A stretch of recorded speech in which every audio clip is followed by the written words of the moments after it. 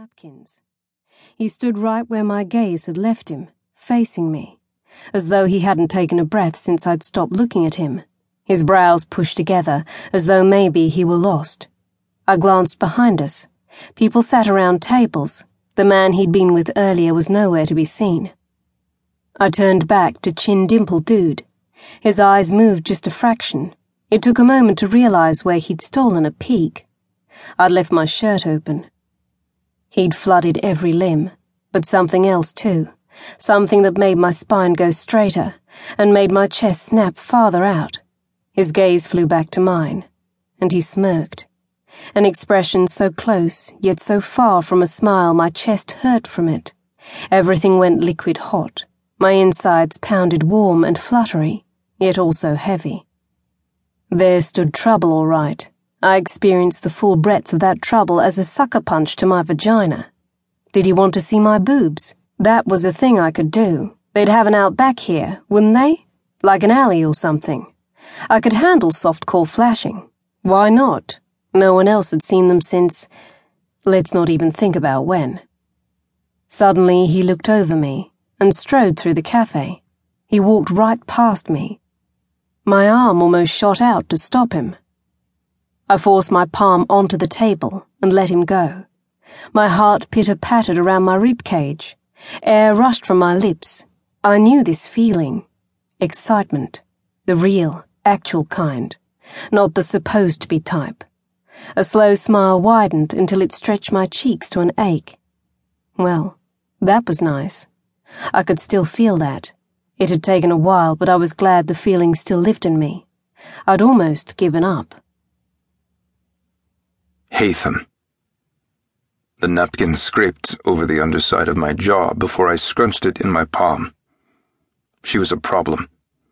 A problem that plowed through me like a train the instant I'd entered, stealing the concentration from my mind.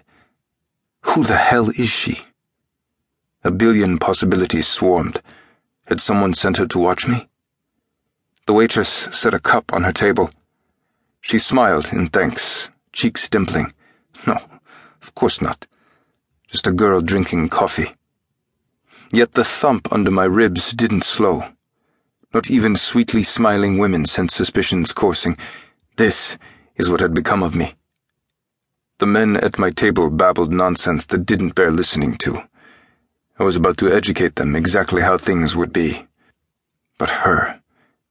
She tossed her head again. A hand through her hair and chin to her shoulder. Did she think I wouldn't notice?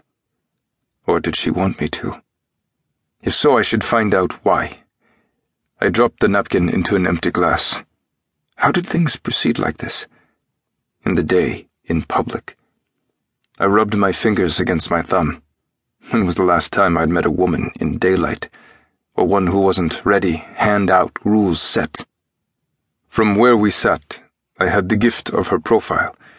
It wasn't enough. Her bottom lip caught between her teeth, then popped back out.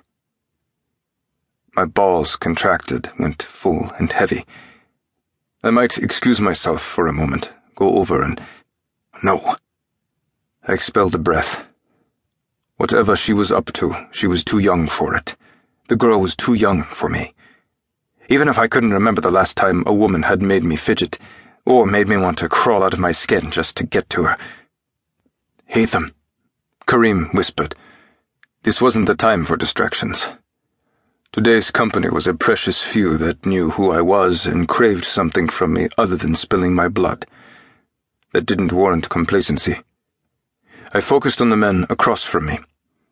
They already knew I was the real deal. The sweat beating across Steve Parker's nose, and the way his tongue darted to the corner of his thin lips revealed negotiations would be wrapped up by the time I finished my tea. Steve's partner, Brad, was harder to read. He didn't sweat, didn't shift.